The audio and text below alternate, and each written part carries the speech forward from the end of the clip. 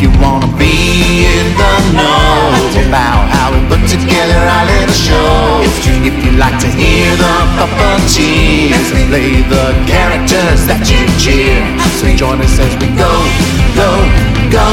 below the frame. On this episode of Below the Frame, I'm talking with Sesame Street Muppet performer Warwick Brownlow Pike. Warwick plays Gonger on Sesame Street, and he was in Dark Crystal: The Age of Resistance. So much to talk about. We also hear from a friend of Jerry Nelson and get another Jerry story and song. So make sure your passport's in order. It's time to go Below the Frame. Go below the frame. Welcome to Below the Frame. I am Matt Vogel, and I just want to take a second here just to say how lucky I am. I'm so lucky to get to talk to the people on this podcast who bring to life the characters that we all hold close to our hearts. And I'm so lucky to call them friends. And I'm so lucky to be able to bring this podcast to you. I hope you're enjoying the stories that you're hearing, and I find every one of them fascinating and inspiring. I really do. And I hope you do as well. And today, on Below the Frame, we are talking with a friend of mine who lives in the UK. He's only ever wanted to do things with puppets his whole life. And he is so driven and focused and full of love for this job. And I think you're going to hear that in the interview today. He plays Gonger on Sesame Street in the segment of the show with Cookie Monster called Monster Foodies. And it's a segment that he helped create. He also was a part of the cast of The Dark Crystal: Age of Resistance, which is on Netflix and is just stunningly beautiful and exciting to watch. So, an audio note. A little while into the interview, we discovered that our mic setup wasn't optimal. We fixed it, but it's a little rocky at first, and then my audio kind of goes in and out toward the end of the interview, so please bear with us. We're just doing the best we can here. Okay, so with that out of the way, I am ready. Are you ready? Wonderful. Then let's go Below the Frame with Warwick Brownlow Pike. Thank you for being here on Below the Frame. Thanks for having me. I love that. Yeah. See, you're in the UK right now. I'm in London, England, and I'm surrounded by duvets so that I don't have an echo. We haven't really had like an extended conversation about, this will all be about you. One day we can reverse the story. That being said, I would like to know, where did you grow up? So I grew up in London, England. And my family have been in London forever, since Oliver Twist days. What part of London? In East London. So literally like the parts you'd see in Oliver Twist, where the poor people live. Yeah. I mean, not now, but that's what it was like when my parents were growing up. And well, tell me about your family. So I grew up at home with my mum and dad. My sisters, I have two sisters who are 16 and 18 years older than me. And they were practically, they had left home by that point. Yeah. Mostly, nearly. You're the baby. I was the baby, yeah. They decided that it was like, should we shut up shop? No, let's have one more. And they got you. They got me, yeah. Poor people. What did your parents do? My dad was in construction. We call them builders. Builders, yeah. He was a plasterer, so not in the arts at all, really. And didn't really show any interest in the arts, but always supported me. Oh, that's nice. Which I thought was quite weird because it's not his scene at all. But he always supported me and seemed like he just had faith in me, really, which was nice because you would expect that kind of parent from that of that age. He was a lot older than my mum. Mm-hmm. He was like 12 years older than my mum. So he was kind of an old guy and came from a background where you just had to get out and work. Yeah. You had to, nobody's going to give you anything. And they were really poor. Like I said, they were really poor when they were kids, extremely I am quite surprised that he just let me find my way and try to and supported you and supported me. Yeah. My mum is very creative and always has been. She was an upholsterer, like a seamstress. Mm-hmm. So she would always make things. So, and she still says now that I always think that she can do anything. I'm like, Mum, we need to make this. Can you make it for me? And she's like, you think I can do anything? But she can basically do anything. Like she can make anything. And when I was 7 or 8, I'd come to her and say, I want to make a puppet. Like I want it to look like Kermit. So and somehow I knew how to make patterns. So I knew where the darts would go in the head. I must have seen it in the books, on the documentaries or something. It was just in my brain. It was just information that easily went in. And so I'd draw out these patterns, and then she'd sew them all together, and they turn out really good. And this was when you were 7? Like 7 or 8, yeah. Well, I just want to go. Your mom, you said your mom was super creative. That's probably where your dad saw in you this creativity, like your mom's. And they had puppets around. They had marionettes. My mom had marionettes around just because she liked them. Did she have aspirations to be a performer? No, not at all. No. She was mostly a full-time mum for most of her life. Yeah. I mean, she's still around now, but she's not anymore. She's a grandma. And I'm wondering, what kind of things did you do as a kid? I was always obsessed with puppets. So that was always in my mind. Yeah. So I'd be like, I'm an artist, so I'd be drawing characters, always with a thought that would be a great puppet. I'd always be drawing and kind of making stuff up. I was constantly coming up with TV show ideas ever since I was really small. I have like notebooks full of this character does this, and this guy does this, and this is where they live. And so I really spent all of my time doing that kind of stuff in my bedroom, listening to records, doing that kind of thing. What kind of records were you listening to? Muppet Show records, musicals, stuff that my sisters had left. Yeah, so things that were really feeding your imagination and inspiring you to create your own things. Yeah, and it wasn't really stuff that I'd bought. So had I bought stuff, it would have been in the 80s. It was all stuff in the 70s that was kind of left over from my parents and my sisters. So I always enjoyed the sound of that kind of stuff. So you were a fan of The Muppet Show. Did you see The Muppet Show? Yeah, I saw The Muppet Show when it was in repeats on BBC One when I was like 2. It started in repeats in 1986. I was born in 85. So that's how quick. I suppose like the story I tell is that one day my mum was busy, so she put me in front of the TV and The Muppets was on. And then I was just hooked. I was instantly hooked. And it became like a ritual. I had this like little recliner, baby-sized recliner, and I'd sit in the recliner and just watch The Muppet Show. And my mum would make sure I was there every time it came on because I loved it so much. And what was it about The Muppet Show that you loved? I can't really put my finger on it because what I loved about it growing up is that they're all kind of weird and kind of outcasts, which I often felt like I was one of those people. So I fit in with those guys. But as a tiny kid, I suppose it was the colors, the sounds. It's like it just hits all the senses, doesn't it? Yeah, it really does. Great for every sense. Yeah, it really is. There's music. There's music. It's funny. Yeah, it's wild. Did you have Sesame Street in London? Yes, we had Sesame Street, but it was later on. So I discovered The Muppet Show first. I mean, as you've said, you were so interested into puppets as a little kid. So you were building puppets? Yep. You're making them? Your mom's helping you? Yep. Yeah. First I was kind of designing them, I suppose, for a long time and trying to make them out of whatever we had around. But then soon realized, no, they need to be better than this. They need to look good. So we'd get fleece and stuff. Somehow I found out about all that kind of stuff. And like I knew that we needed foam. So, I mean, they got pretty good pretty quickly because my mum was so good at what she did.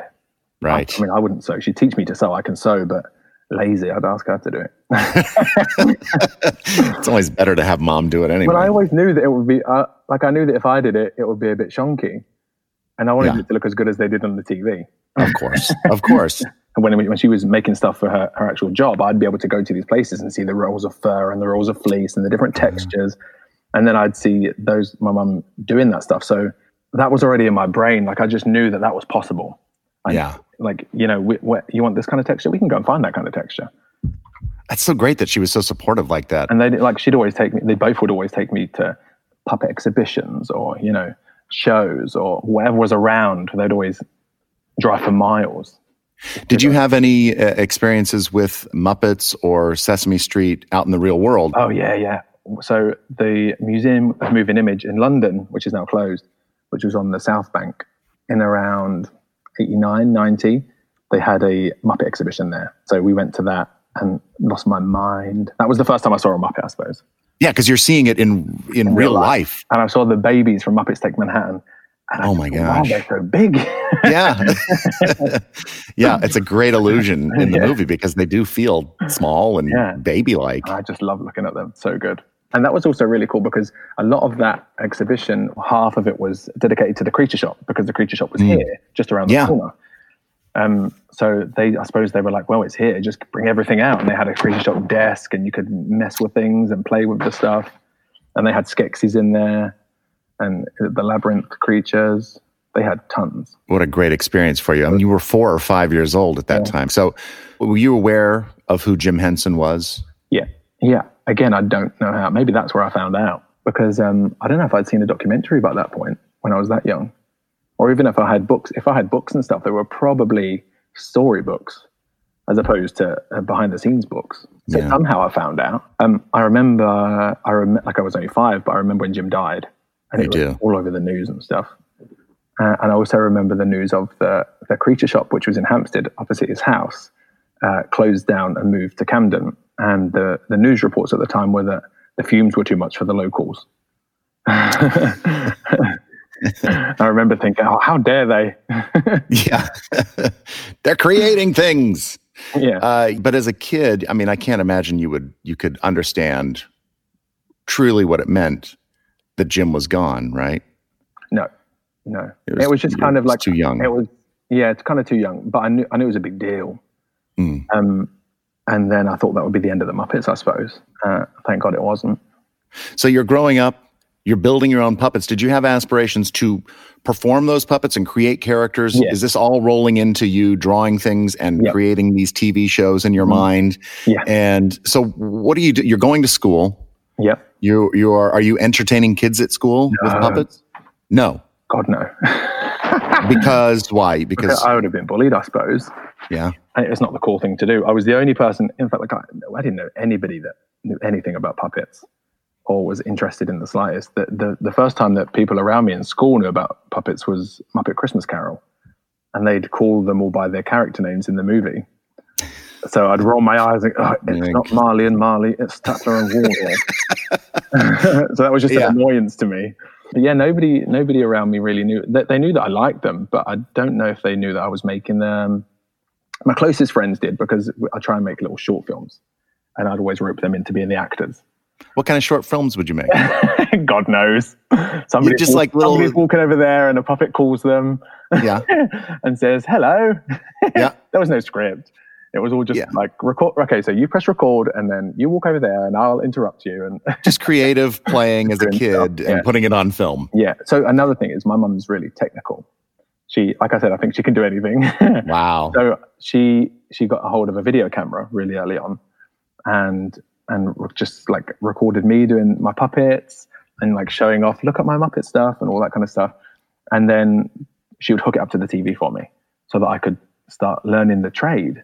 You know, like just practice from such an early age. Were you aware that that's how, or your mom was aware that was how how Muppet performers worked by using a monitor? Yeah, by that time, when I was like, say, 7 or 8 or 9, we must have seen something that told us that's what they were doing. And she would just like hook stuff up. I don't know. She just like knew. I'm just going to plug that into there and that into there, and that will work. And there you go. So yeah, practice. I have hours and hours of me just like, so I'd lay flat on my back in the living room, flat on my back, put a record on. Mostly it would be Diana Ross records. So you might know this because you have to press play on the record player, then you have to jump down and get into position before the track starts. Yep. That's right. You always kill yourself. And the frame was like so low, like inches off the floor. And then lip sync, and I'd lip sync to everything. And as a kid there, trying to perform to this monitor, it's all backwards. It's not like, or did you feel like you picked it up pretty quickly? Yeah, I suppose it was what it was. I didn't know any other way. Right. So, and like, probably at that point, as far as I was concerned, I'd achieved. I was doing it. You're doing it. I was watching it. I loved what I was seeing. I loved what I was hearing because it was good music. Yeah. And like I jumped a massive hurdle. Yeah. So all through school, you're going to school, not really letting anybody know you're not performing in public. You're just kind of keeping it to yourself. Beavering away. Mm-hmm. Yeah. Are you thinking this is what I want to do with my life? Yeah. I was always, my thoughts were always that I am creating shows in my notebooks, creating characters, creating scenarios and concepts. And that's what will happen. One of these shows will get made. That's what will happen. I don't know, but that's like blind faith. That's what will happen. Along the way, I did do a birthday. Like, so I was never the kind of person who would do birthday parties because I was way too shy to do any of that kind of thing. Extremely shy, painfully shy.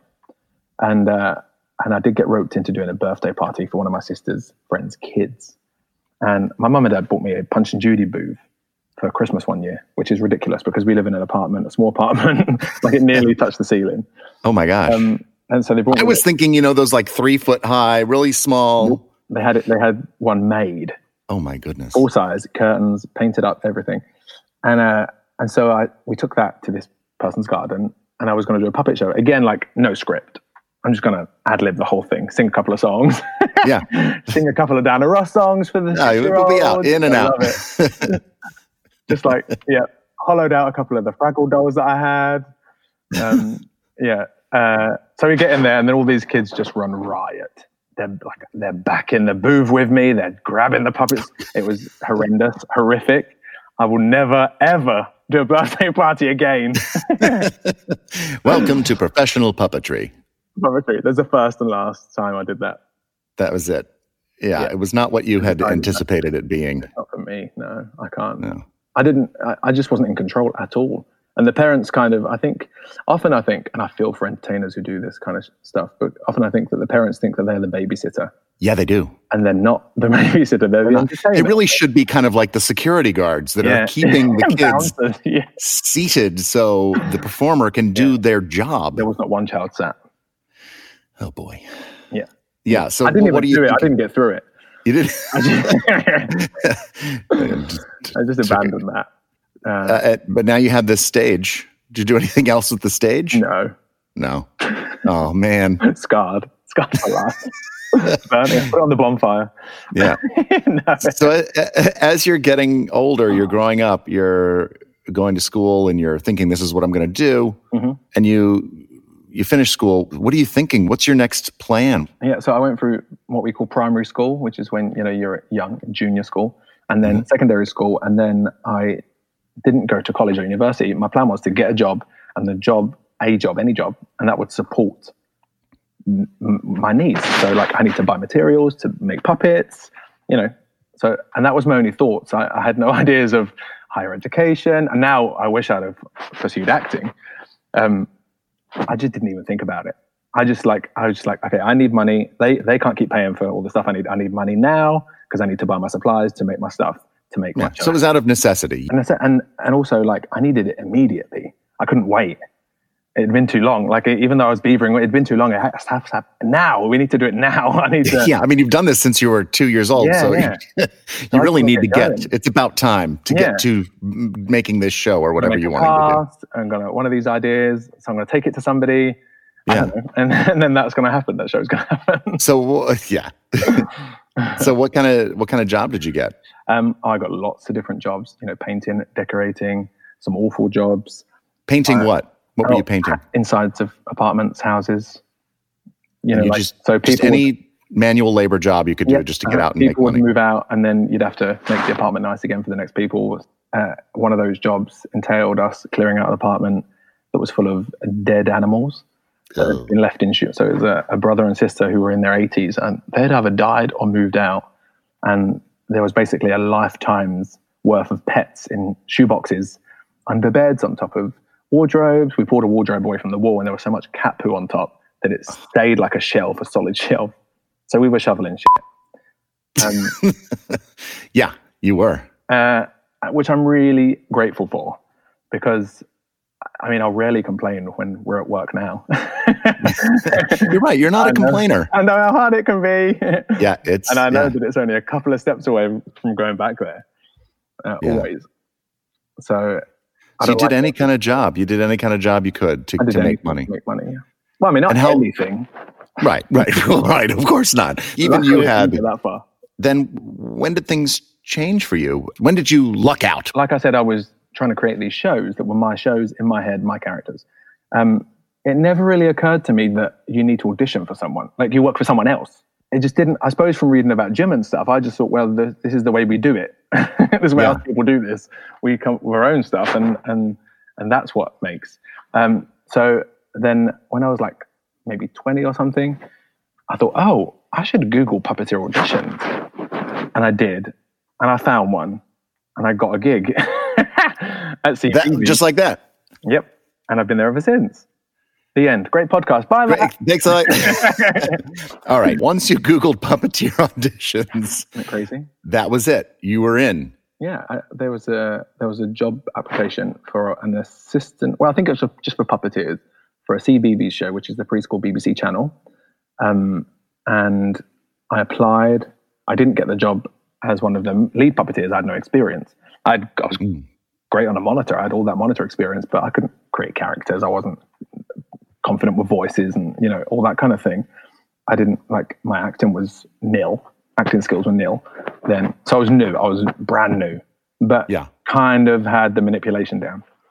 We sang a couple of songs in the audition. We did some scripts and stuff, and they were like, Diana Ross. Some Diana Ross songs. My records. And they were like, great. Yeah, nice one. It's very Muppety. So I was like, cha-ching, great. Thank you. Yeah. I'm done. And, but that was the critique. They didn't want it Muppety. Oh. I don't know what they want, something else. What does that mean exactly? I don't know. I have to ask him. But I got the job as an assistant to Sarah Burgess, who did Phoebe on the Furchester Hotel years and years later. So I spent the summer, we did 30 pop songs, covers of 30 pop songs. And so I was piano playing Rat Hands for that summer. What was the show? It was called Space Pirates. It only lasted for one season. So I was assisting the lead singer of the 3-piece rap band, a rap called Brassy, and we had we had Jackson 5 numbers and stuff like that. So you'd have the Jackson 5 dance routines, the hand spinning and all that stuff. Oh my gosh! I hadn't really considered it. I hadn't considered being an assistant even. It hadn't entered my mind because I was going out there to do my own thing. So yeah, that's when I was like, oh, this is tricky stuff. I had to learn how to do all that kind of assisting. So I'm just jumping in here in the middle of the interview to let you know that this is the point when we discovered that there was an audio mishap. But we're going to pick it up right from here. Just pretend that, it never even bothered you. No, it's fine. No one's going to notice. I'll be able to EQ this. So it's perfect. No one will know that we now have your microphone properly. Yeah, I paid all this money for a microphone and didn't turn it on. Great. But it works now. And can you hear me? You sound wonderful. Oh, fantastic. So we didn't get very far into it, only about 20 minutes. Mm-hmm. So that's good. Yeah. We'll just pick it up right where we were. Great. So we were talking about Space Pirates, but now I've been looking at your CV. Now, resume. Yes. In America, we call that a resume. Yeah. But do you know what CV means? I did. It's like curriculum. It's Latin. Vitae. Curricula vitae. Yeah, curriculum vitae. No, is the answer. I don't know what that means. It's just a resume. It's just, and you have a ton of shows on there. I like to call it a list. Would you like to see my list? Yeah, I've got a list of shows that I've been a part of. I'm going to name some of those shows and just tell me a little bit about them, okay? Okay, cool. So we talked about Space Pirates. You were an assist on that show. Then there was a show called Carrie and David's Pop Show. Which really I only covered for Neil Sterenberg for 3 episodes. That was just doing live hands, which is great because I hadn't done live hands yet. So I did a couple of episodes of live hands. Nothing to write home about. But well, then why is it on your CV? I don't know. It needs to be on the list. It needs to be on the list. No, you're right. You're right. Then Ed and Oucho. Yeah, which is where it takes off, really. Yeah, because you play Oucho. Yeah, and the story goes back 16 years because one of the puppeteers on Space Pirates was Dave Chapman, who is BB-8 and was in the Dark Crystal Age of Resistance with us. He does everything. So Dave was I want to try and tell this story and not make it confusing.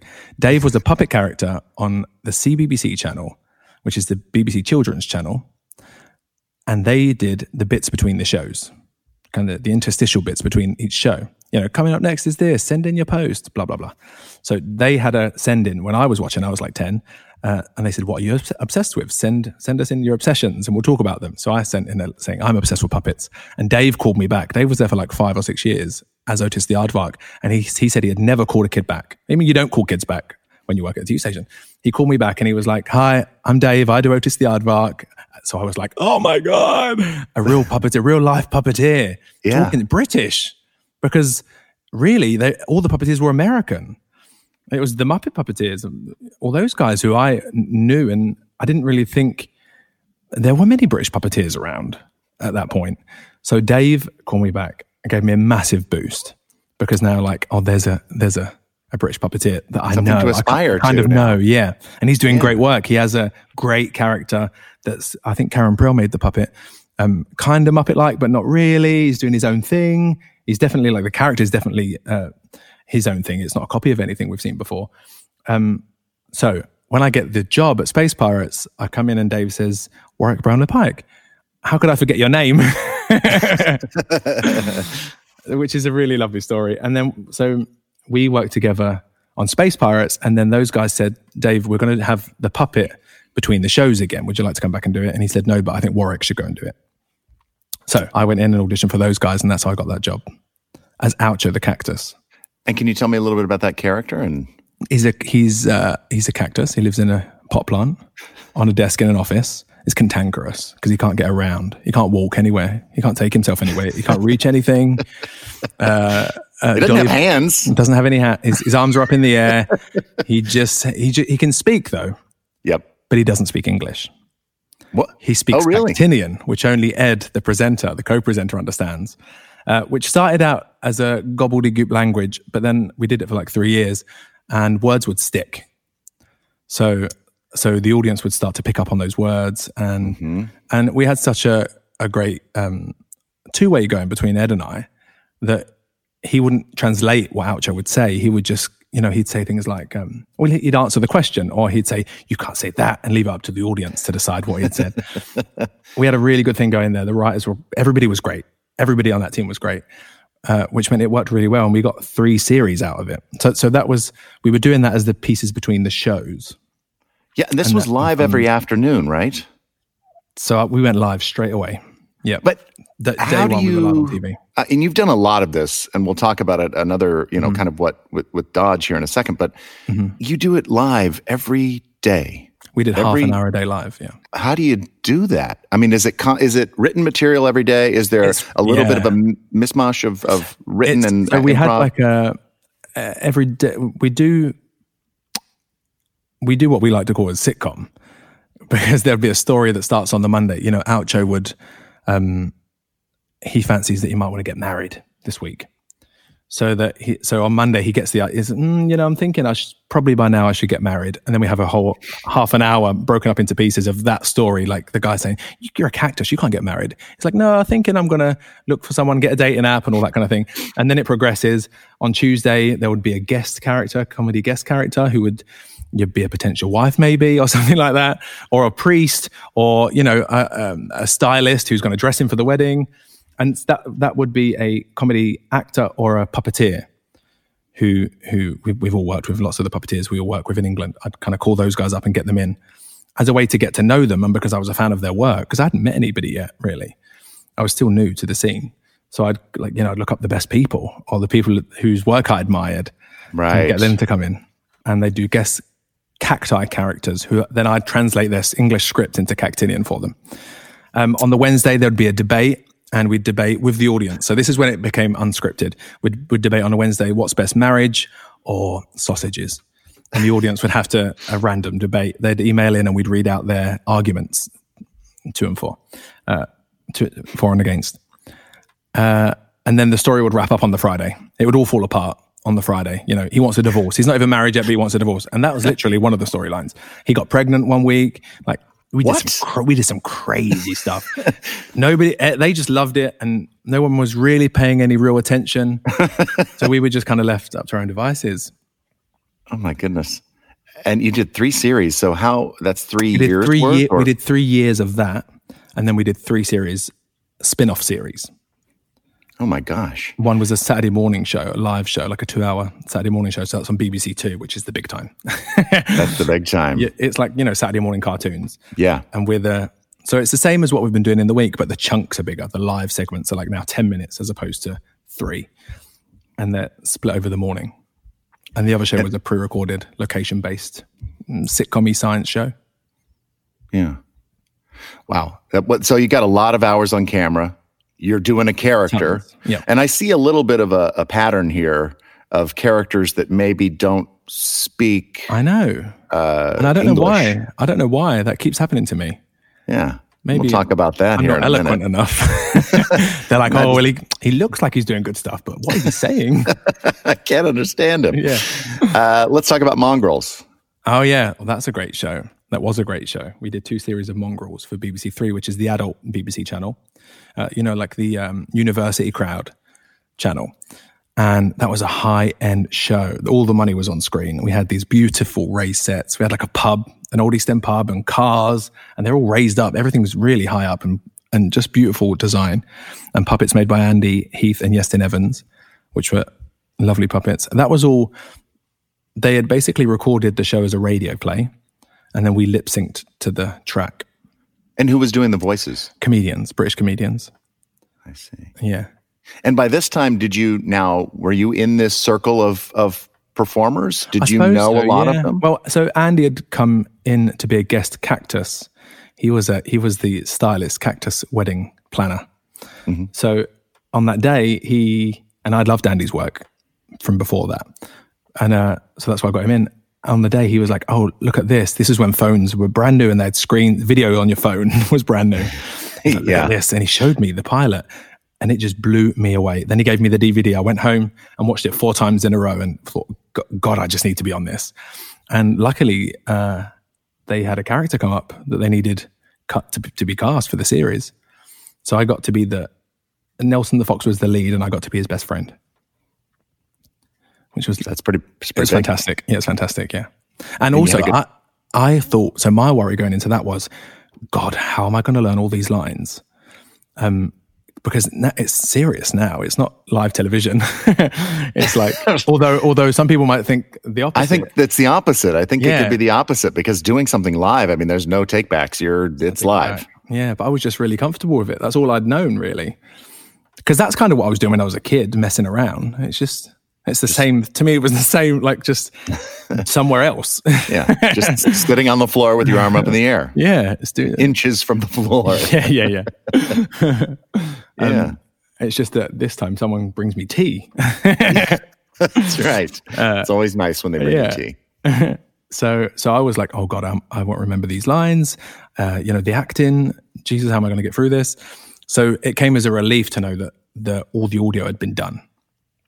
It was it like eased me into that way of working. And were you able to tape your lines up to the monitor? Yeah.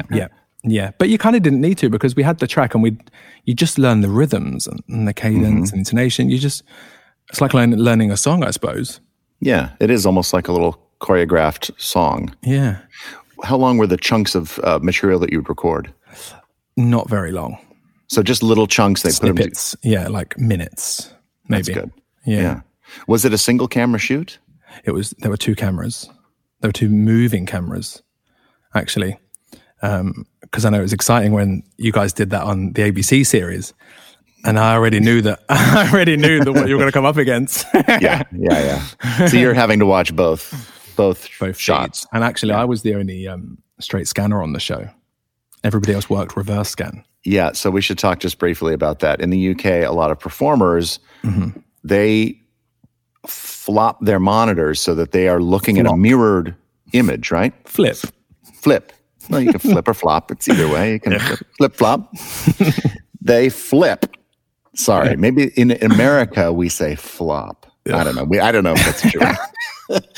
So they're looking at a mirrored image. And that is something that they do really in the UK. We don't know why. Do it over here in the US. I don't know. And I don't know where it came from.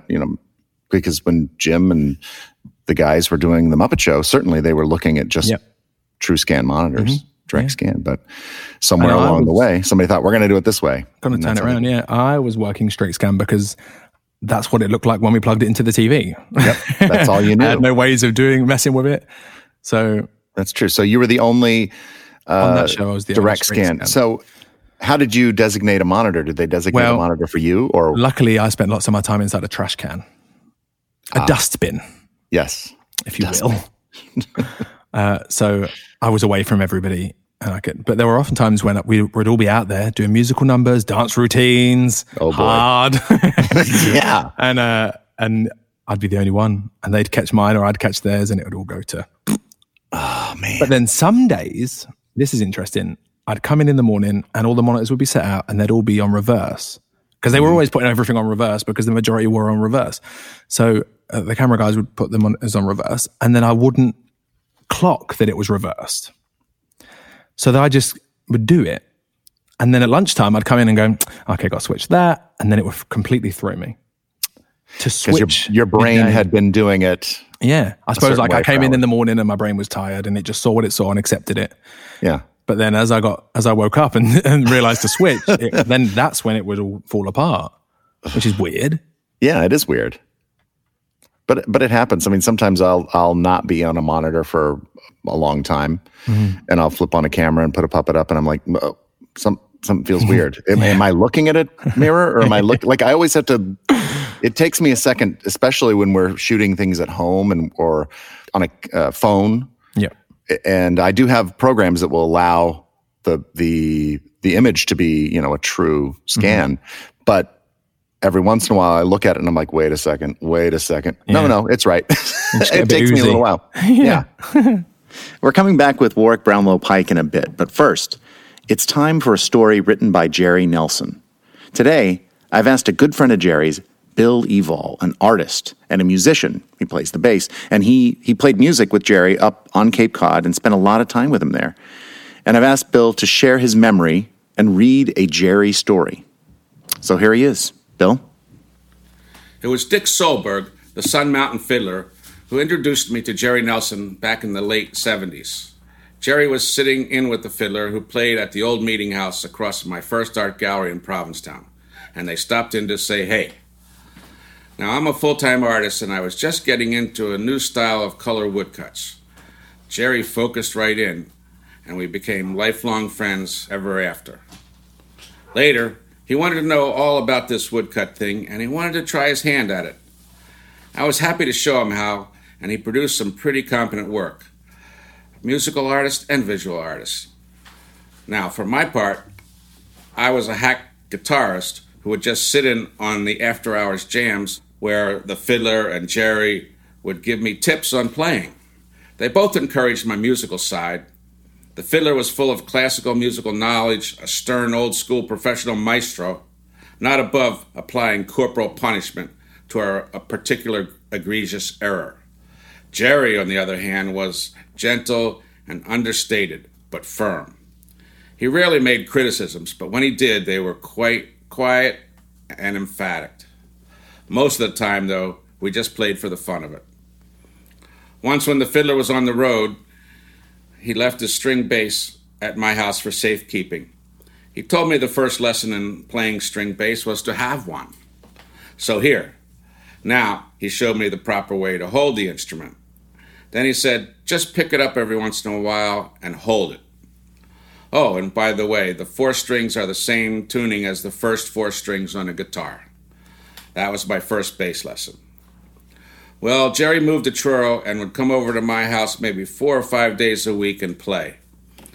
He didn't mind me trying to learn bass along with his uber-professional performing, and he always gave me encouragement. With my woodcuts, I have a series of images of musicians of all kinds, classical, rock and roll, jazz, etc. In the early 80s, I decided to add a bluegrass band and sketched out a mandolin player, a fiddler, and a guitarist. My images were never about stars or personalities, but in sketching the fiddle player, it always came out looking like Dick Solberg. So I decided to go with it, and then I made the guitar player look like Jerry. I struggled with the mandolin player and finally opted to put in a bass player instead and make him look like me. A great inside joke, I thought. Everybody loved it, and when the fiddlers saw it, they laughed and said, "That's the Sun Mountain Band in 2000. I thought, cool. And then I realized that was almost 20 years away. Well, through the next several years, I kept up with the string bass. My friend Ted DiColo, a virtuoso reed and flute man and music teacher at a school near Boston, heard about my interest in the bass. He rescued a discarded student bass from the dumpster at his school and gave it to me. That really got me going. Then my friend and real pro bassist Ed Sheridan hooked me up with a professional grade bass and showed me a lot of important stuff. Meanwhile, Jerry and I continued playing together in my living room or at his house and with other musician friends whenever we could. I started to get it. The classic moment for me was at a late-night jam with a group of 5 or 6 players. I was playing okay, keeping up my own, when after a long set, the other guys took a break, but not Jerry. Sensing that I was on the verge of a musical breakthrough, he kept playing. He moved right in front of me and started playing a particularly energetic version of Rounders Blues at a very quick tempo. I think he was daring me to keep up and show the boys what I could do. Whoa, hang on, guys, here we go. Jerry wailed away, and I kept up breathlessly. He played so hard and so long that his strumming fingers were bleeding all over his guitar. But we did it. I think Jerry was trying to prove that all the time he put into helping me learn was not for naught. The fiddler was impressed, and he asked Jerry, "What happened to Billy? Did aliens come down and inhabit his body?" I came in 15 years early for my SMB 2000 deadline. The story that I'm about to read is one of many I heard Jerry tell over the years. I never knew he actually wrote some of them down, but I'm glad he did. 1959, The Village Coffee Shop by Jerry Nelson. Back in 1959, when the Village Coffee Shop was still in existence at Sheridan Square, some friends and I stopped in for an early morning snack after a late party at Dave Barrett's apartment on Barrow Street. Most of the people were from Paul or Barbara Richards' acting classes, but there were some other interesting people there too. One fellow I talked with said he wanted to be a folk singer-songwriter. I asked his name and was told it was Tom Paxton. I bumped into Tom in a few other places over the years, and you would have to say he achieved his goal. That, however, has nothing to do with this story. There were about 4 or 5 of us from the party at the coffee shop. While we were there having our early breakfast, this guy comes in and sits across the bay from us. He was really whacked on something, which became more and more apparent. He ordered coffee. Then he got up and went over to the jukebox. After fumbling around for a quarter, he dropped it in the coin slot and was transfixed by the sound of the coin hitting all the clunks, shoops, and chings in its journey from the slot to the coin box somewhere in the bowels of the machine. He was so taken by the sound it made that he pushed the coin return in order to make it happen again, and then again, each time getting more into the rhythm of the sound with body movement. He did this 5 times in all. Now, we as a class steeped in method acting are all totally focused on this character in this coffee shop play. Oblivious to the rest of the world, our star finally made a selection of a bluesy jazz piece. He returned to the counter, sat down, picked up his spoon, and started measuring sugar into his now cooled coffee until the cup was overflowing into the saucer. He then began stirring and stirring and stirring for at least a full minute. We are all transfixed while he stares at his coffee until the tune on the jukebox ends. Then he picks up and drains the cup in one long quaff. He then puts down some money, gets up, turns up the collar of his overcoat, and walks out. We thought he was pretty high on something, but then again, he may have been an early performance artist trying out some new material. Whatever it was, I've never forgotten it, and it always brings a smile to my face when I think of it. Thanks, Bill. In a bit, we'll hear a song from Jerry. We're back with Warwick Brownlow Pike. So you did 2 series of Mongrels. And so all when we were doing that show and the Ed and Oucho shows, I'd always still keep that job, which we call presentation, the job of being live between the shows. I'd always keep that job. So I'd leave for a bit and go and make a series and then come back to that. Like I'd finish on the Friday, start a series on the Monday, finish 6 months later and go back on the Monday. Oh my gosh. So it was just a continuous thing. No break, which I loved. Like that's exactly what I wanted. To always be working. For. It's your job. Yeah. And also it's not just a job. It's the way of life. It's all I could ever do. There's nothing else I want to do or could ever do. So it just like as much as you can possibly throw at me. These days I get tired. Yeah. But like, and it's still actually the same, really. I still have that job.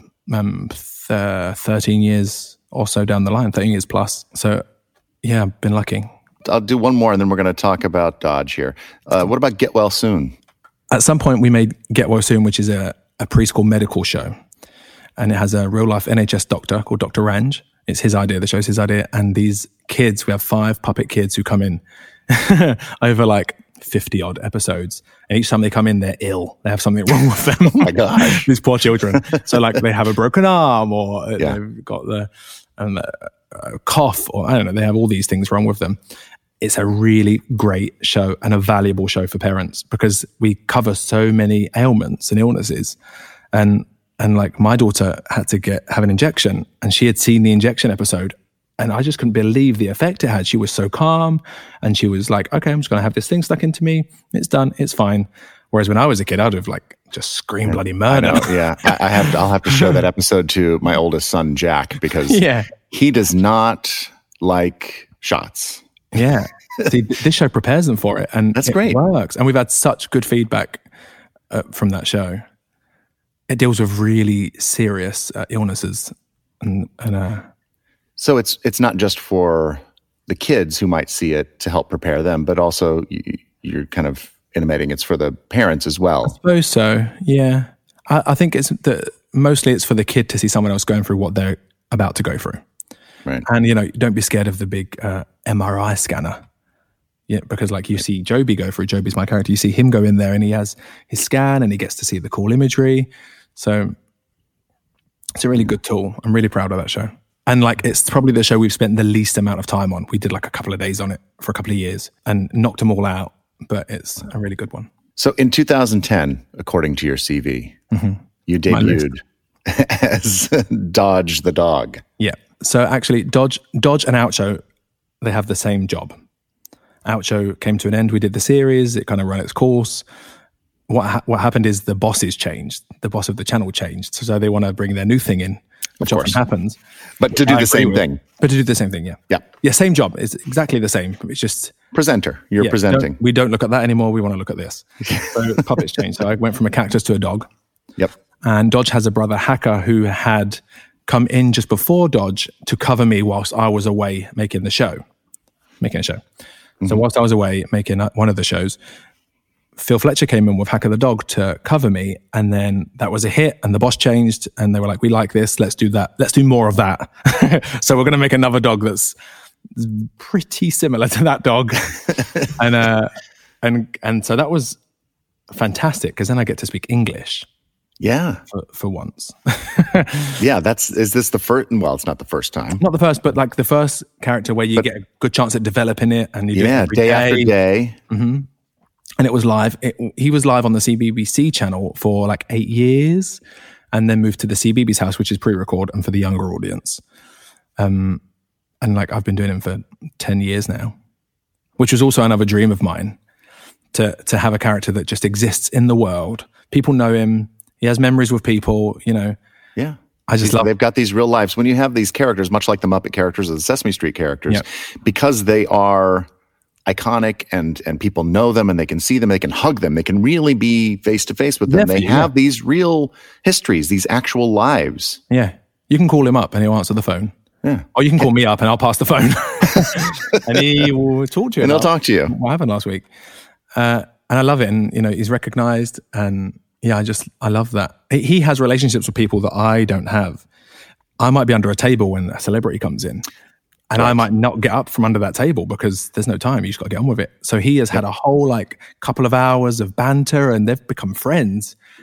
And I could walk past that person in the street and they wouldn't know who I am. They would not know who you are. Yeah. But they will never forget the talking dog. Yep. They never do. They never forget. And it is funny to see how adults buy into these characters that we create. Almost instantly. Right? Sometimes I find it fun when they don't because it's the challenge. Yeah. Because mostly people do buy into it straight away and just hit the ground running and they just want as much as they could possibly get, as much interaction and time with this thing as they can possibly have. That's right. So I quite enjoy it when you come up against someone and they give you the side eye and scrunch their face up because then I'm like, okay, let's see what we can do.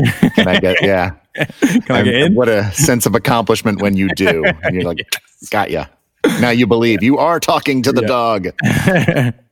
So you were saying that this was a live afternoon, morning, and weekend show? It was just all over the place, yeah. And then you're doing that now, right? It's the same job I have now, yeah.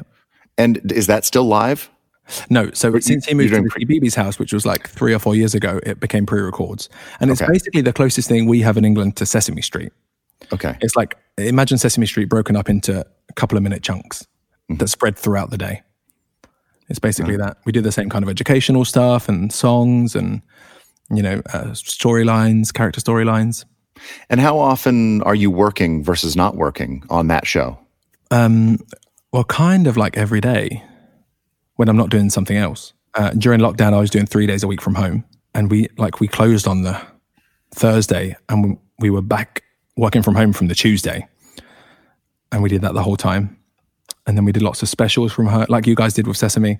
Mm-hmm. We did lots of specials from home, guest appearances on other people's shows, because not everybody was set up. They were scrambling for guests. I'll bet, to work. And luckily, because of the nature of the way we work, our brains just know like it's easy to set up for shooting from home. You performed for and met the Queen in the summer of 2012. Yep. So we used to work at BBC Television Centre, which is an iconic studio in London, where all of the best British television was made. Big variety shows and comedy shows and all that. That was all made there. There's so much history in that building. They sold the building and we moved to Manchester. The studio moved to Manchester. So the Queen came to open the studio. And I mean, God knows why, but they decided she was going to come into our studio. There are lots of interesting things happening in that building. And they brought her in to see us. So the dogs, and we were like so blasé about it. It's fine. She's like, one of our grandmas coming in, it's fine. And then we heard her shoes coming down the corridor. And they, and we were like, oh no, it's the Queen, the most famous woman in the world. She's on the money. She's in our pockets. And it was just petrifying. And there's people with like swords and army outfits and stuff. And so just before this happens, they say she wants to see us in our working environment. She wants to see us as you would every other day.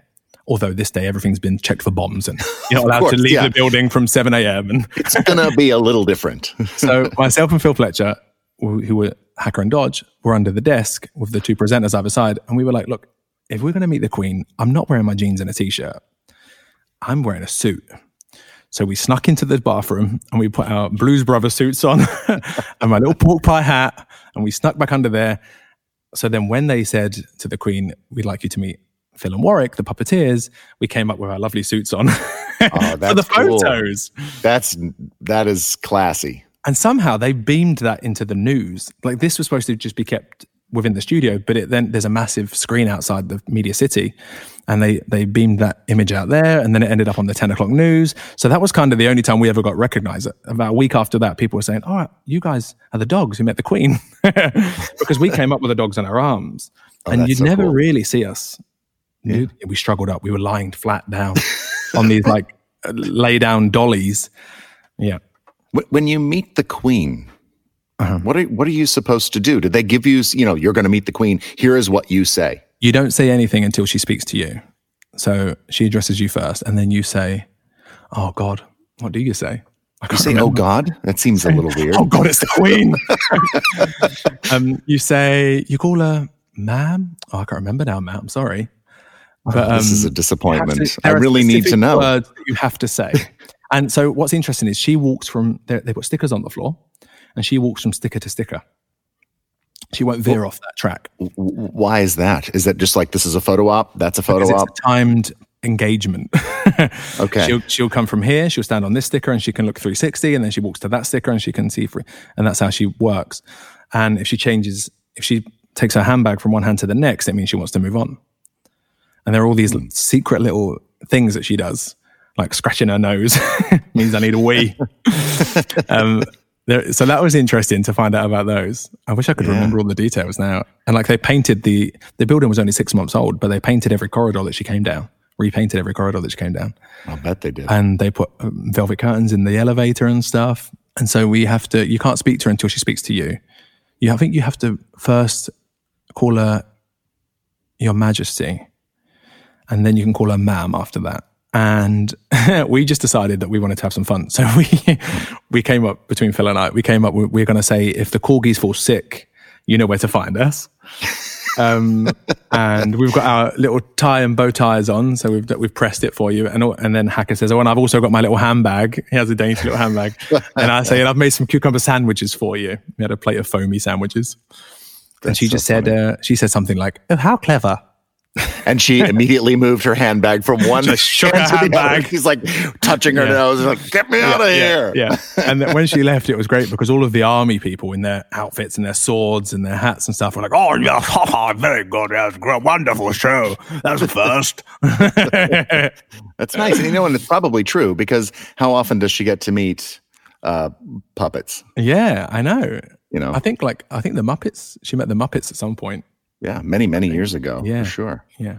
So this brings us to a show called Furchester Hotel, which is kind of a sister show, a cousin show, a spin-off of Sesame Street. Yep. And it was produced in Manchester. In Media City in Manchester, yep. And you play Gonger. Gonger.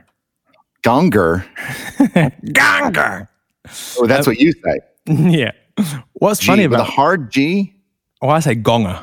Yeah, Gonger. But then people say, what are you saying? What, goner? Goner? Goner. What's a goner? Well, and from my notebooks and sketchbooks full of shows that I was going to make, the Furchester is in one of those notebooks from 10 years ago. And I'd seen a documentary, one of the Henson documentaries, and then a Sesame Street New Year's Eve special where they took you around the world to the local productions.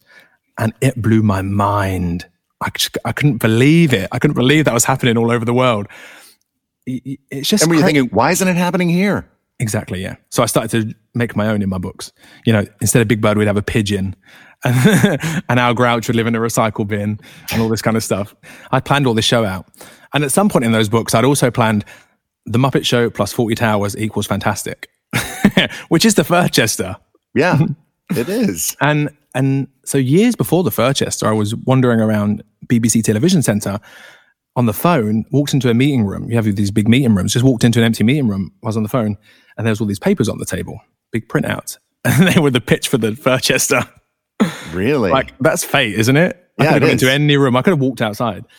I just wandered in, and I was like, wow, oh. I want to be on this thing. This is the show I want to do, yeah.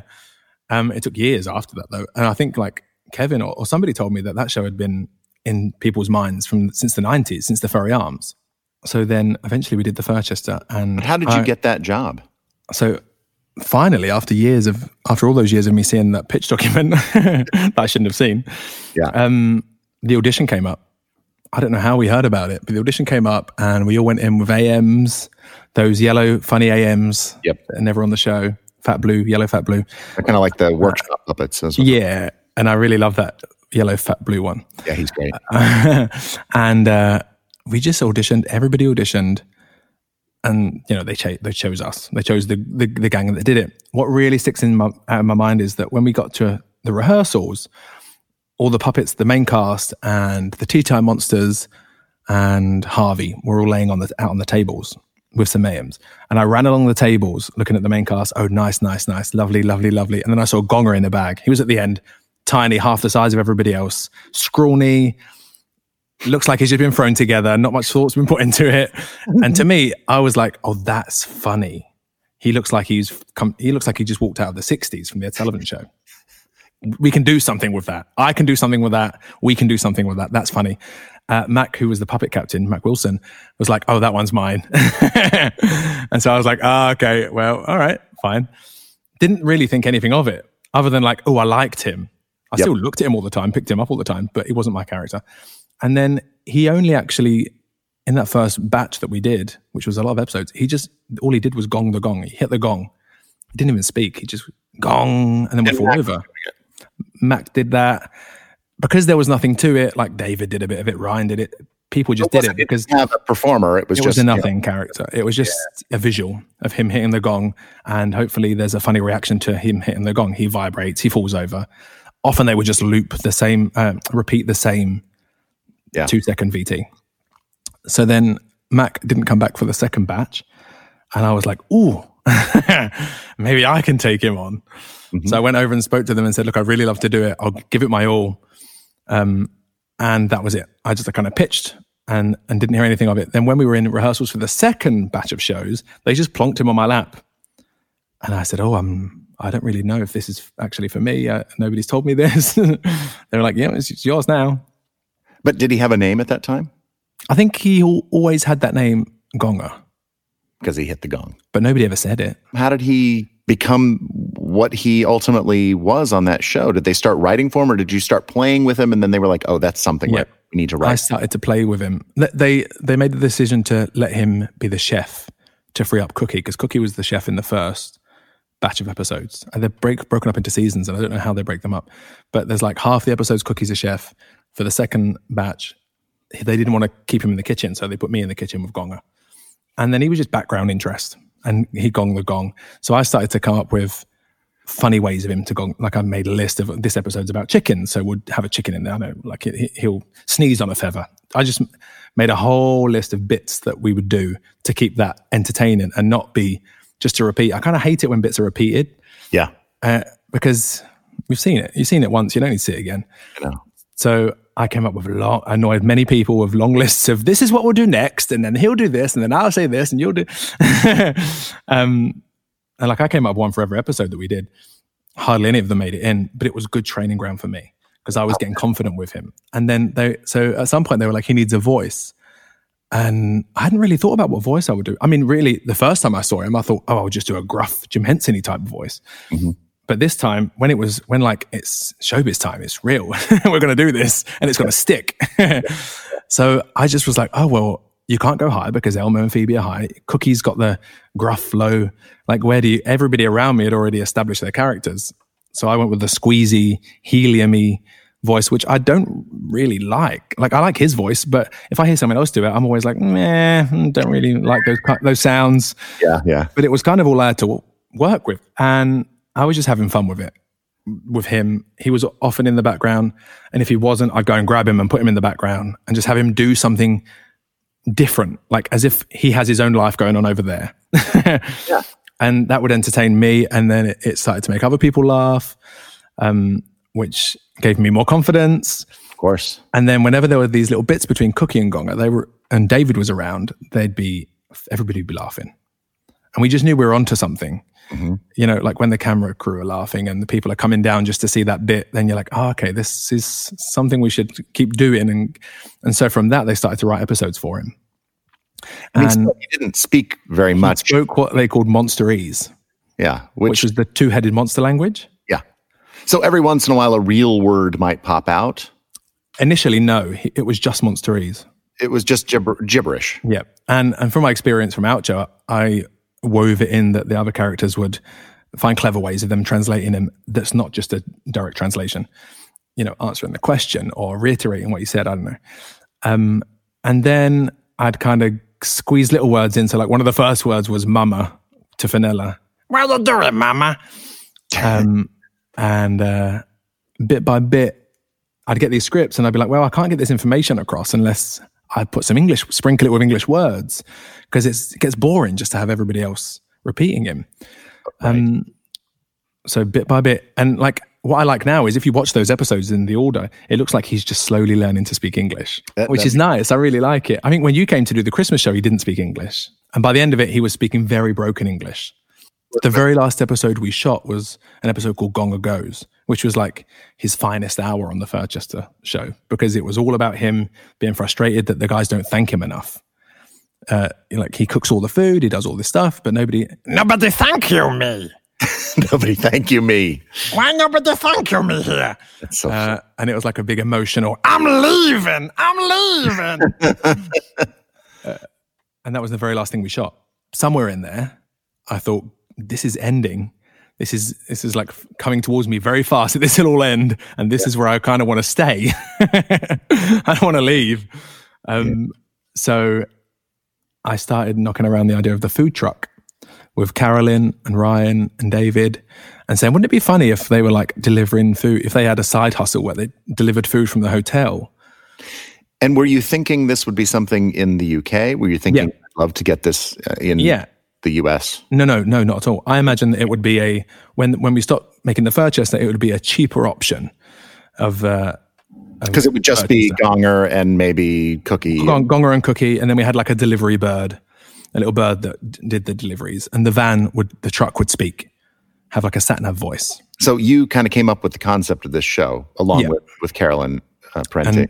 And everybody had input. Ryan had input, and David and Neil and Andy and Louise and everybody who was around was kind of like just laughing along and adding bits and bobs, as happens. And I remember going to lunch one day when I was over there, Furchester, and there was a food truck. Do you remember? We would go across. I do remember there was a food fair. Yeah. And there was a tiny miniature food truck there, and you stopped there and chatted with the man who owned it, I guess, or who ran it. Do you remember that? Mm-hmm. Yep. So you were actively trying to create this show at that. And what did you do? Did you shoot something after that? What I did was, one of those food trucks were outside the building, and I'd walk past it every morning. It was a curry takeaway.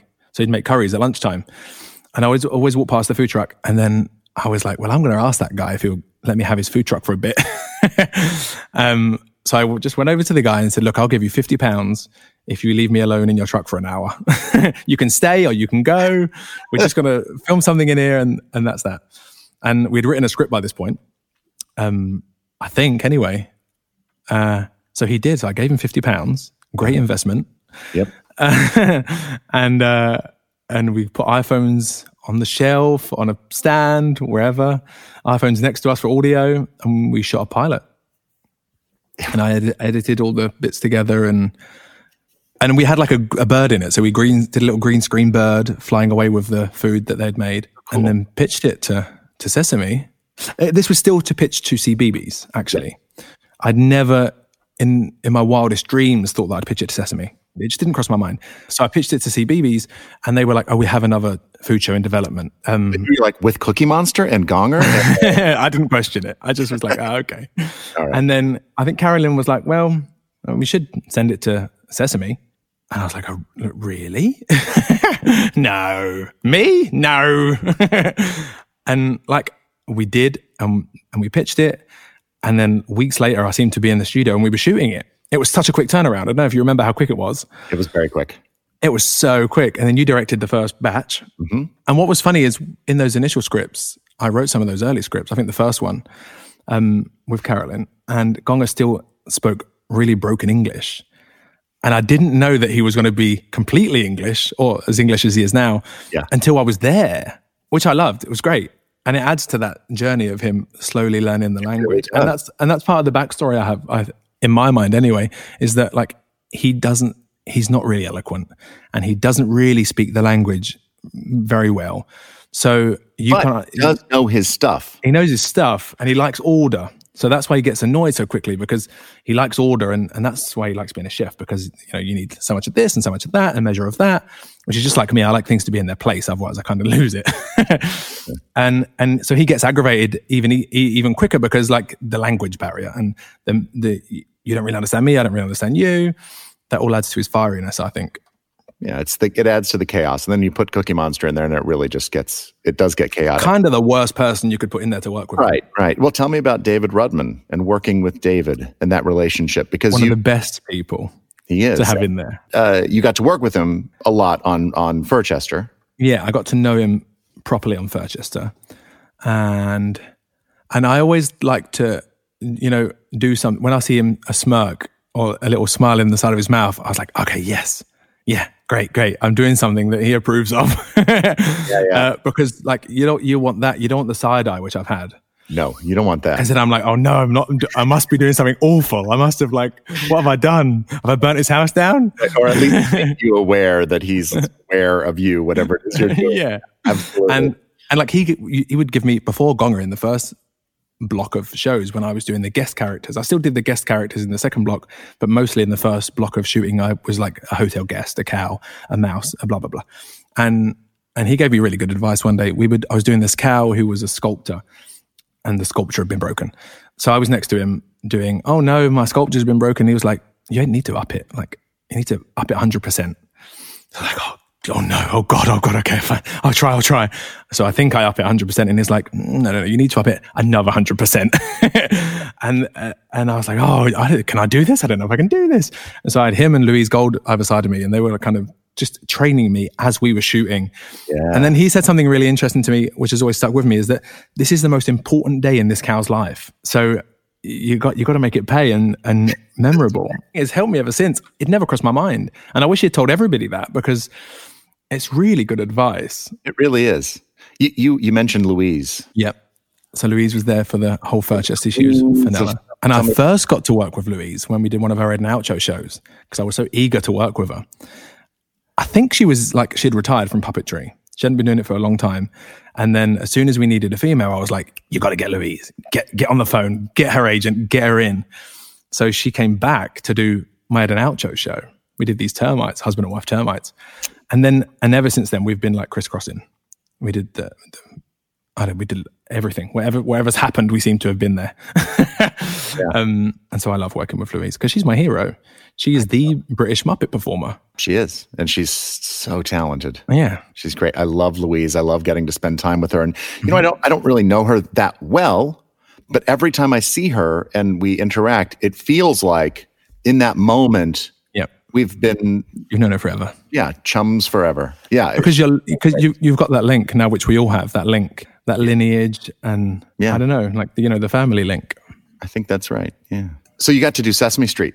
I know, you dragged me over because people has always said to me, like, what do you aspire to do then? What's the plan? Where do you want to be? What do you want to do? What's the big thing? And I was always like, well, I want to do Sesame Street. That's never going to happen. It's not even worth thinking about because it doesn't happen for British puppeteers. Louise was the first British performer to come over in the 90s. I think the first and only. Yeah. And I think you're the second. I'm the second, and I'm the only one to have a character. Yeah. Because she would do lots of those big musical numbers and stuff. But I don't think she had a character that would recur. I hope I'm not wrong. Not wrong too. If I'm wrong, I'll leave it in the comments. That's true. Okay, yeah, please do. First thing you did was Furchester. Yeah. So I sideways stepped in. Yeah. with a character. It was a segment that you created. It was all in my mind. I was so confident with it. What I'm trying to say is, I'm not trying to big myself up. I was so comfortable within it, is what I'm saying. Because I knew it inside out. I'd written it with Carolyn. I'd storyboarded it. I'd pitched it. We had shot the pilot, which was pretty similar to what we do now. So really, had I come to Sesame and not had that experience, I would have just probably fallen apart. But I was already really comfortable in what I was doing. I knew that I liked Gonga. I knew about him. I knew his backstory. I knew that he and Cookie were friends. If Cookie Monster's your friend, you don't need to worry about anybody else. Yeah. I just sidestepped in, which is weird. Yeah, it is. But being a fan of Sesame Street since you were little and since you could see the show, did you have any moments when you did come to Sesame Street that you were just like beside yourself and like, I can't believe that's... Yeah. I couldn't believe that. I still can't believe that when we shoot Foodies, we shoot it opposite the stoop. Mind blown. Opposite of the steps of 1, 2, 3, because we shoot in a pretty small studio, really. Yeah. And so the Foodie truck set, which is a standing set, is directly opposite of the 1, 2, 3 steps. I've been lucky because lots of the stuff that I've done has been raised sets. So my back's still safe. My back's still good. But actually, I first visited Sesame back in like 2009 because I'd worked with Kevin on the Elmo promotional appearances in London for a few years. So one of my friends, like back in, 2008 or 9, one of my friends had said, I'm directing the morning show tomorrow and Elmo's the guest. So I was like, I'm there. I'm just there. I'm taking the morning off. I'm there. And I came and watched Kevin promote something, Elmo's World, I suppose. And said, excuse me, will you sign my book? He said, sure, mister. Yeah, okay. And then he called me up the next, I was like, just let me know if you need anything. Here's my number. Called me up the next morning at 5:30 a.m. I squealed. I was like, I can't believe I'm going to get to work with a Muppet for the first time, the real Muppet. And not any old Muppet, Elmo. And then I was like, well, why is he calling me at 5:30 in the morning if he needs me at 6:30 this evening? And he meant in an hour. Yeah. Yeah. And did you figure that out quickly, or did you miss the gig? Yeah. No, I was there. I would not miss that for the world. Yeah. And then I ended up doing that with him all the time. So that was my kind of link. That was my first step in with the Muppets. And then you visited in 2009, but then a few years later, really, now you're working on Sesame Street. So let me ask you a couple Sesame Street kind of fan type questions. What Sesame Street or Muppet character do you best identify with? Early Grover, maybe. So I'm guessing it's in those inserts. Yeah. Maybe with Kermit or somebody. Herbert Birdsville, somewhere like that, yeah. Yeah. And do you have any favorite episodes or sketches that you remember from when you were younger? Not really. I mean, I'd watched Sesame was on really early in the morning, so my mum would wake up and tape it for me because it was on at like 6. Mm-hmm. So she'd tape it for me so I could watch it later on. I just enjoyed it. I watched Follow That Bird a gazillion times. But I didn't really remember any standout episodes. I always loved Biff and Sully. I love Biff. I love Jerry's characters. Yeah. I mean, just amazing. That vocal performance. It's like, I was going to say it could send me to sleep, but I don't mean it bores me. Yeah. I mean, like, it's like a mantra, you know? It just goes in, like it goes in and it relaxes you. It's like booze. Yeah. Speaking of Jerry Nelson and his vocal quality, it's time to hear a song from the man himself, Mr. Jerry Nelson. I love this happy little song that is in fact called Happy Little Song. When you're troubled and weary, worries getting you down, drop them all to come along, sing this happy little song, just forget about woe, whoa, whoa, whoa. Life's too short when you stumble to just lie there and moan. Jump right up and move along, sing this happy little song, you'll feel better, I know. Lay down your burden and just kick back. Hey, your mind's a tough nut to crack. You can do it if you try. Come on along and fly high. Make a date with the sunshine. Wrap yourself in a smile. Keep the positive beat to the tapping of your feet, and let the world know that you're fresh out of gloomy. All your smiles are for free. Pull yourself out of the dump, sing a song that moves and jumps, just set yourself free. It's always darkest before the dawn. Put on a big grin and carry on. Let the silver liner come shining through. Shine its light on you. Make a date with the sunshine. Hurt yourself in a smile. Keep the positive beat to the tapping of your feet, and let the world know, let them all know that you're fresh out of gloomy. No more gloomy, man. All your smiles are for free. Pull yourself out of the dump. Sing a song that moves and jumps. Just set yourself free. Set yourself free. Yourself free. Yourself free. Thanks, Jerry.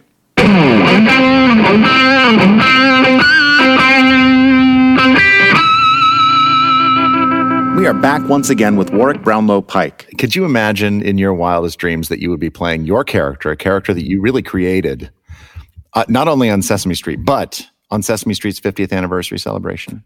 No. And those anniversary celebrations, the retrospectives, are my favorites. I know. Like, I always watch them. I love them. Yeah, they're the best because they get, you get the big groups of characters. Best of everything, and everybody's there, and the celebrities come, and the songs are great. I mean, look, that was my over the rainbow moment when we were all stood there singing Sing with Whoopi and Patty and all the human cast, and Linda was there, and Susan and Bob, and everybody was there, and we were all down there on the floor together. Right. Carol was there, and Fran came. Yeah. And I was in the front row down there. So I kept looking back, and it was so overwhelming. And David squeezed my shoulder a couple of times because he saw the tears coming down my face. it blows my mind that happened. And whenever I see a picture of it, I have hearts in my eyes. It's like the best moment of my life. It's pretty cool to get to live out a dream that you never even knew you really could have. Yeah. I thought that was completely unobtainable. Yeah. It's so far from where I come from. And, like, that just goes to show dreams can come true to me. Yeah. Because you would never think that would happen to someone. I know. Like me, from where I come from. Yeah, well, it's true. Looking back on your whole life, but you were so driven, even as a young child, that this is what you wanted to do. You have made it happen. It never faltered. Yeah, I always was going to do it. And like, if people ask me today, what would you like to be? I'd say I'd like to be a puppeteer. And on that special, you also helped me with Kermit. Yeah, when we did Being Green on the steps with Elvis Costello. Yes, we were snug under those steps. We were. That was great. So much fun. You were so kind to me and letting me do everything, because like normally when you come, you do right hands for a couple of years. I'd imagine you'd come in, you do right hands for a couple of years, you might get some background. And for me, it's worked backwards. Whereas I came and did the character, and then like I'm so excited. Like, you let me do Kermit's feet under the stoops. Like, I'm so excited to do or Ernie or right hand Ernie for the song, or like do just go and do a monster over there outside Hooper's eating a sandwich. Yeah, oh my god, yes. Or can you do the pigeon that's holding the banner? Oh yes. It's like a backwards thing for me. Whereas the jobs are not as in the forefront, I suppose. But like the excitement just builds and builds. Just being a part of it. It's just some of it about you is just you have such enthusiasm and just like this constant joy. I just remember me and you sat on the floor cross-legged watching Patti LaBelle stood on the stoop singing. I know. I'm like, what? Wait, this is my life now. I know. You are right now in this moment. It's unbelievable. Speaking of, we talked about Kermit there, but you did some chat show appearances with Muppets, but you also helped me with it was the Sainsbury Christmas commercial, every year. Well, yeah, the big stores will have Christmas commercials and they vie to be the best commercial. Yeah. And so we did one a couple of years ago where Kermit makes a little appearance, and you helped me out with that. We had a nice time there for just a short time in London.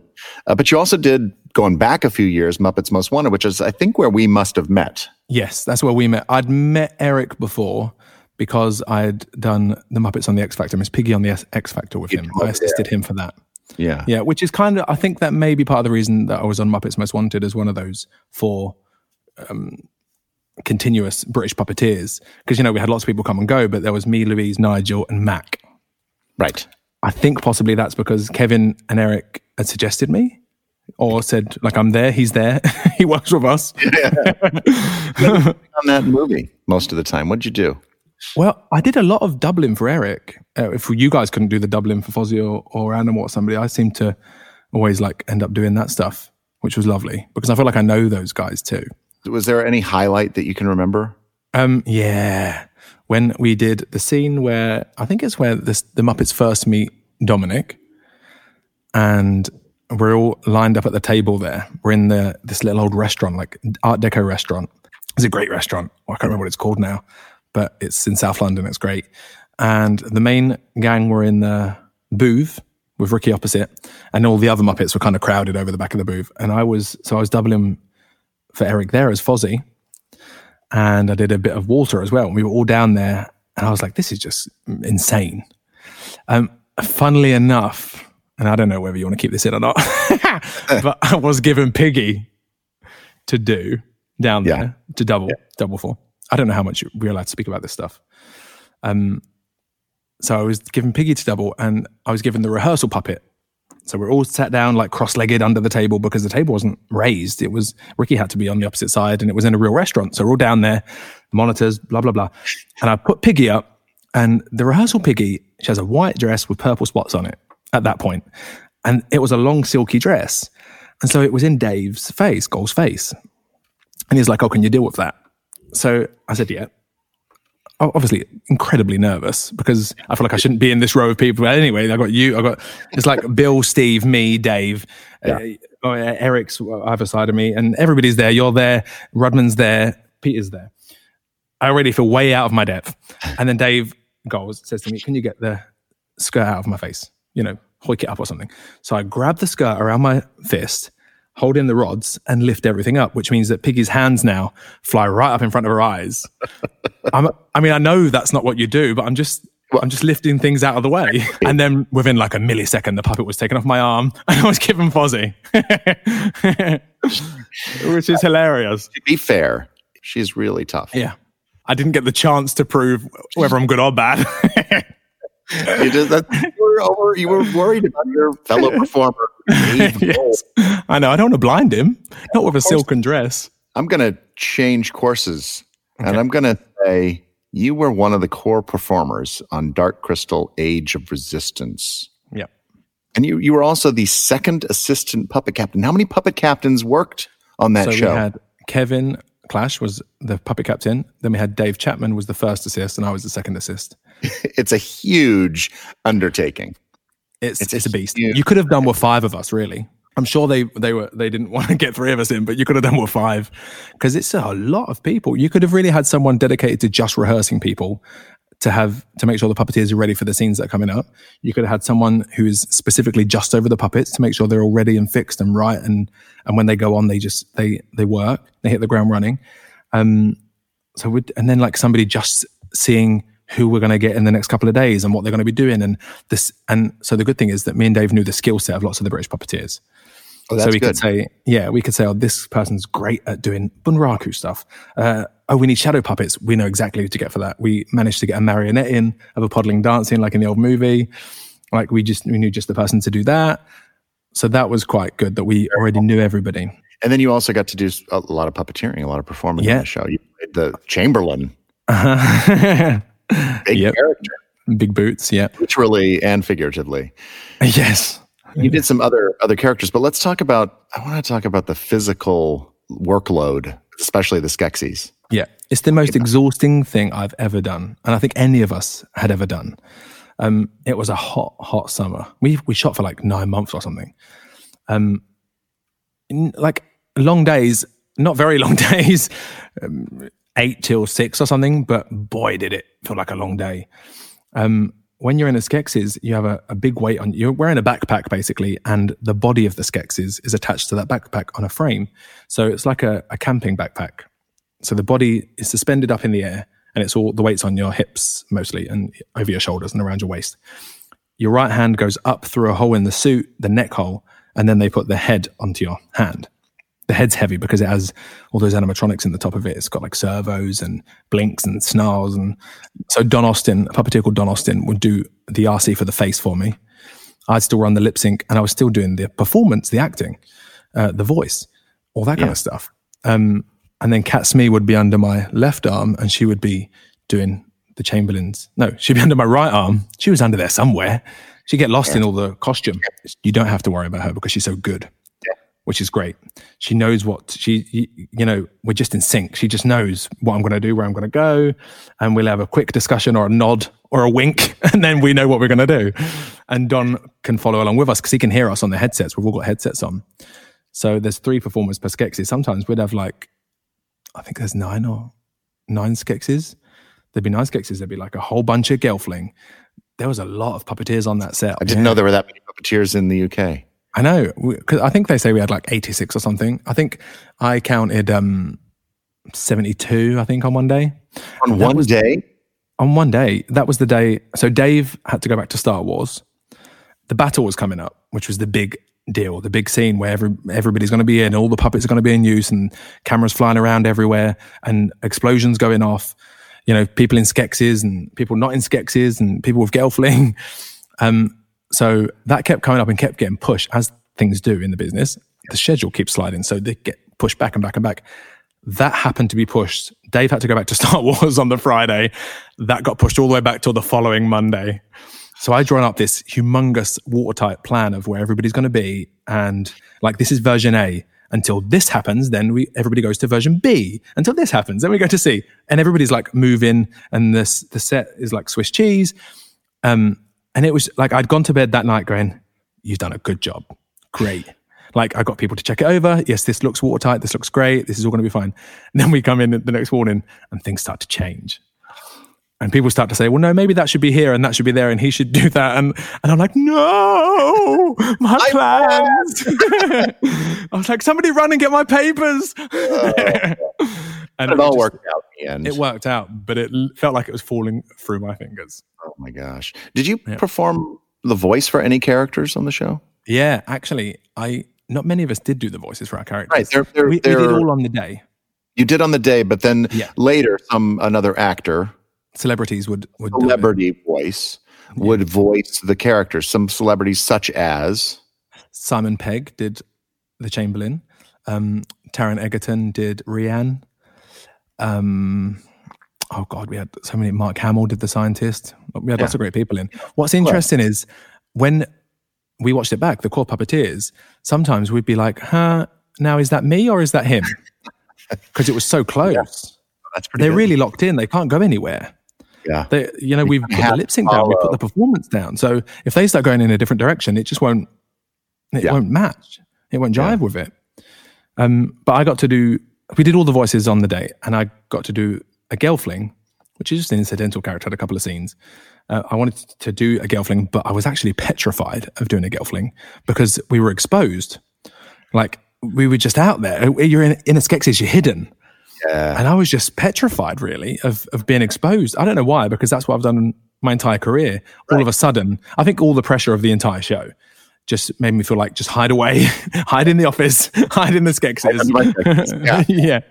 And then all of a sudden I was exposed with Gelfling. So I did one that had a few lines, and Louis would say, oh, why don't you do something with a voice? Like, give it something, an accent or something. And I was like, well, someone's going to dub it. I'm going to just keep it basic, and then they can do what they need to do. I'm not going to tie them up with it. Mm-hmm. Whereas with the Chamberlain, I was doing what I believed should be done from Frank and the previous voice actor. And then, like, they kept my voice on the Gelfling. So it's just this. I pronounced my letters a bit better. Like, it's just me. And I did a Podling too. So I got to do one of each. I got to voice a Podling and a Gelfling, and I got to do the Chamberlain. And I did loads of other bits and bobs, but those were the characters I did. Overall, what was your takeaway from that experience shooting Dark Crystal? It was so hard. So hard. And then it wasn't until we had watched it, and I was like, that was worth it. All the pain, all the sweat, all the tears, all the blood. All the charts that had been all the papers that I threw in the air.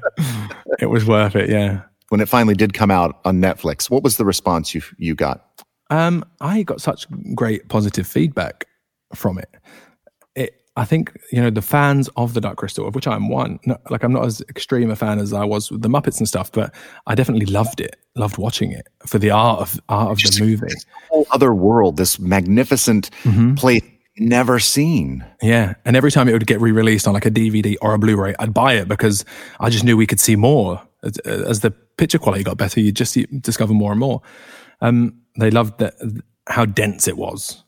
It's brilliant. And what I love about it is that it sees that original world through a more modern lens. And I think it's just really it's the camera work. Yep. It's the editing, the pacing of it is more modern than how the original was, which kind of has these long still shots. It takes its time, yeah. Which is completely, valid and beautiful in itself. And both of them, a great compliment to the original movie. Yeah, I agree. I think so. And I think that's a first for like moving on from what we did on Mongrels and what you guys did on Muppets ABC series. It kind of like, it was that on drugs. It's like, so like you say, it's so pacey and dynamic. Like I remember once we had the puppets in the air. We were stood there like 3 Gelfling, puppets up in the air. And then he was on the floor with us with the camera pointing up from like their knee high. So shooting a puppet from the knee up, circling them as they have this conversation. And I thought, that's just, who thinks of that? That's amazing. It's never been done before. Just thinking it in just a completely filmic way. There's a dynamic dynamism that just throughout the whole series. He wasn't thinking in terms of these are puppets. Which is the way to do it. Yeah, he was thinking in terms of this is how I'm going to make this look interesting and great. The sets are beautiful. When I visited the set, I remember. when we were doing the Muppets Take the O2 shows, and I was just blown away by the detail of these beautiful sets that were so intricate. And is it true, Warwick, that you would shoot out a set because you had all the episodes written ahead of time, and that these sets, they must have taken hundreds of hours for these artisans to create, but then you'd finish shooting on a set and then you'd throw it away? Yeah. Yes. Yep. But also, like, we'd shoot in the crystal chamber where the crystal hangs, and then we'd shoot it and shoot out, and then it'd go away, and then all of a sudden it'd be back another day. And like it's like a tower block. You can't just knock it together. It's ridiculously exquisite and a masterpiece. Yeah, but they would throw them away after you shot them out because they were too expensive to store, I guess. And they were polystyrene, so they can just chop them up. And often, like, we'd have sets that you wouldn't see, like beautiful, beautiful sets that just wouldn't be seen, but just in case you might see them. Never made it on. And I like telling people that like there's no human body parts in the show, but the Podling band, we painted up human fingers to match the Podlings' faces to play the flutes or the guitars. So the only human body parts in are a couple of fingers. Yeah. All right, Warwick, I'm going to ask some rapid fire questions. All right. Just answer what's on the top of your mind. Are you ready? Here we go. Yep. What's the hardest part about being a puppeteer? The acting. What's the easiest? Or the fear of the acting. The fear of the acting? Yeah. Okay. The fear that I maybe won't be able to succeed in the acting. What's the easiest part about being a puppeteer? Oh, the doing it. The like I just said, the freedom in the character. What do you think your biggest strength is as a puppeteer or performer? Being silly, being funny. Yeah. What's your biggest weakness then? The acting, I think. I don't know if I'm bad at it, but the fear of not. It's fear. The fear is the thing that's there somewhere, because it's like, will I learn these lines? Maybe you won't. Maybe you won't learn the lines this time. Maybe you can't remember them this time. What are your favorite things about being a Muppet performer? Oh, just, there's so much pride in being able to say that I do this. This is something that I do. I still kind of don't believe it, really. I say it for a bit, but I'm just pretending. If you weren't a puppeteer, think about this. What would be your career? You cannot say puppeteer. I don't need to think about this, because I always thought, well, I'd like to be a choreographer or a zookeeper. That is so different. I don't think so. I think being a choreographer is pretty similar to puppetry, because you're making shapes. I mean, a choreographer or a zookeeper. Oh yeah, that's different.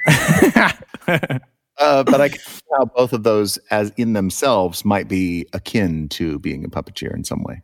I love watching animals, because each is its own character, has its own character. Give me the best piece of advice you've gotten during your career.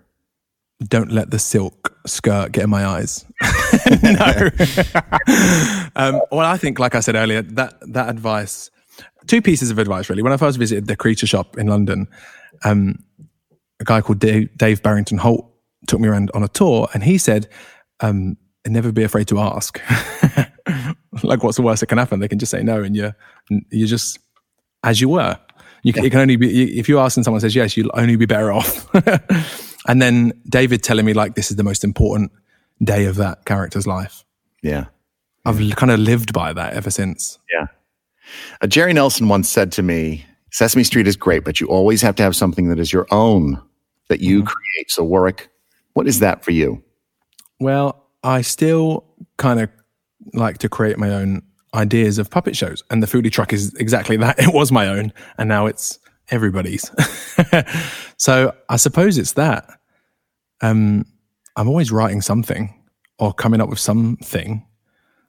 I think it's good. It's mostly TV show related.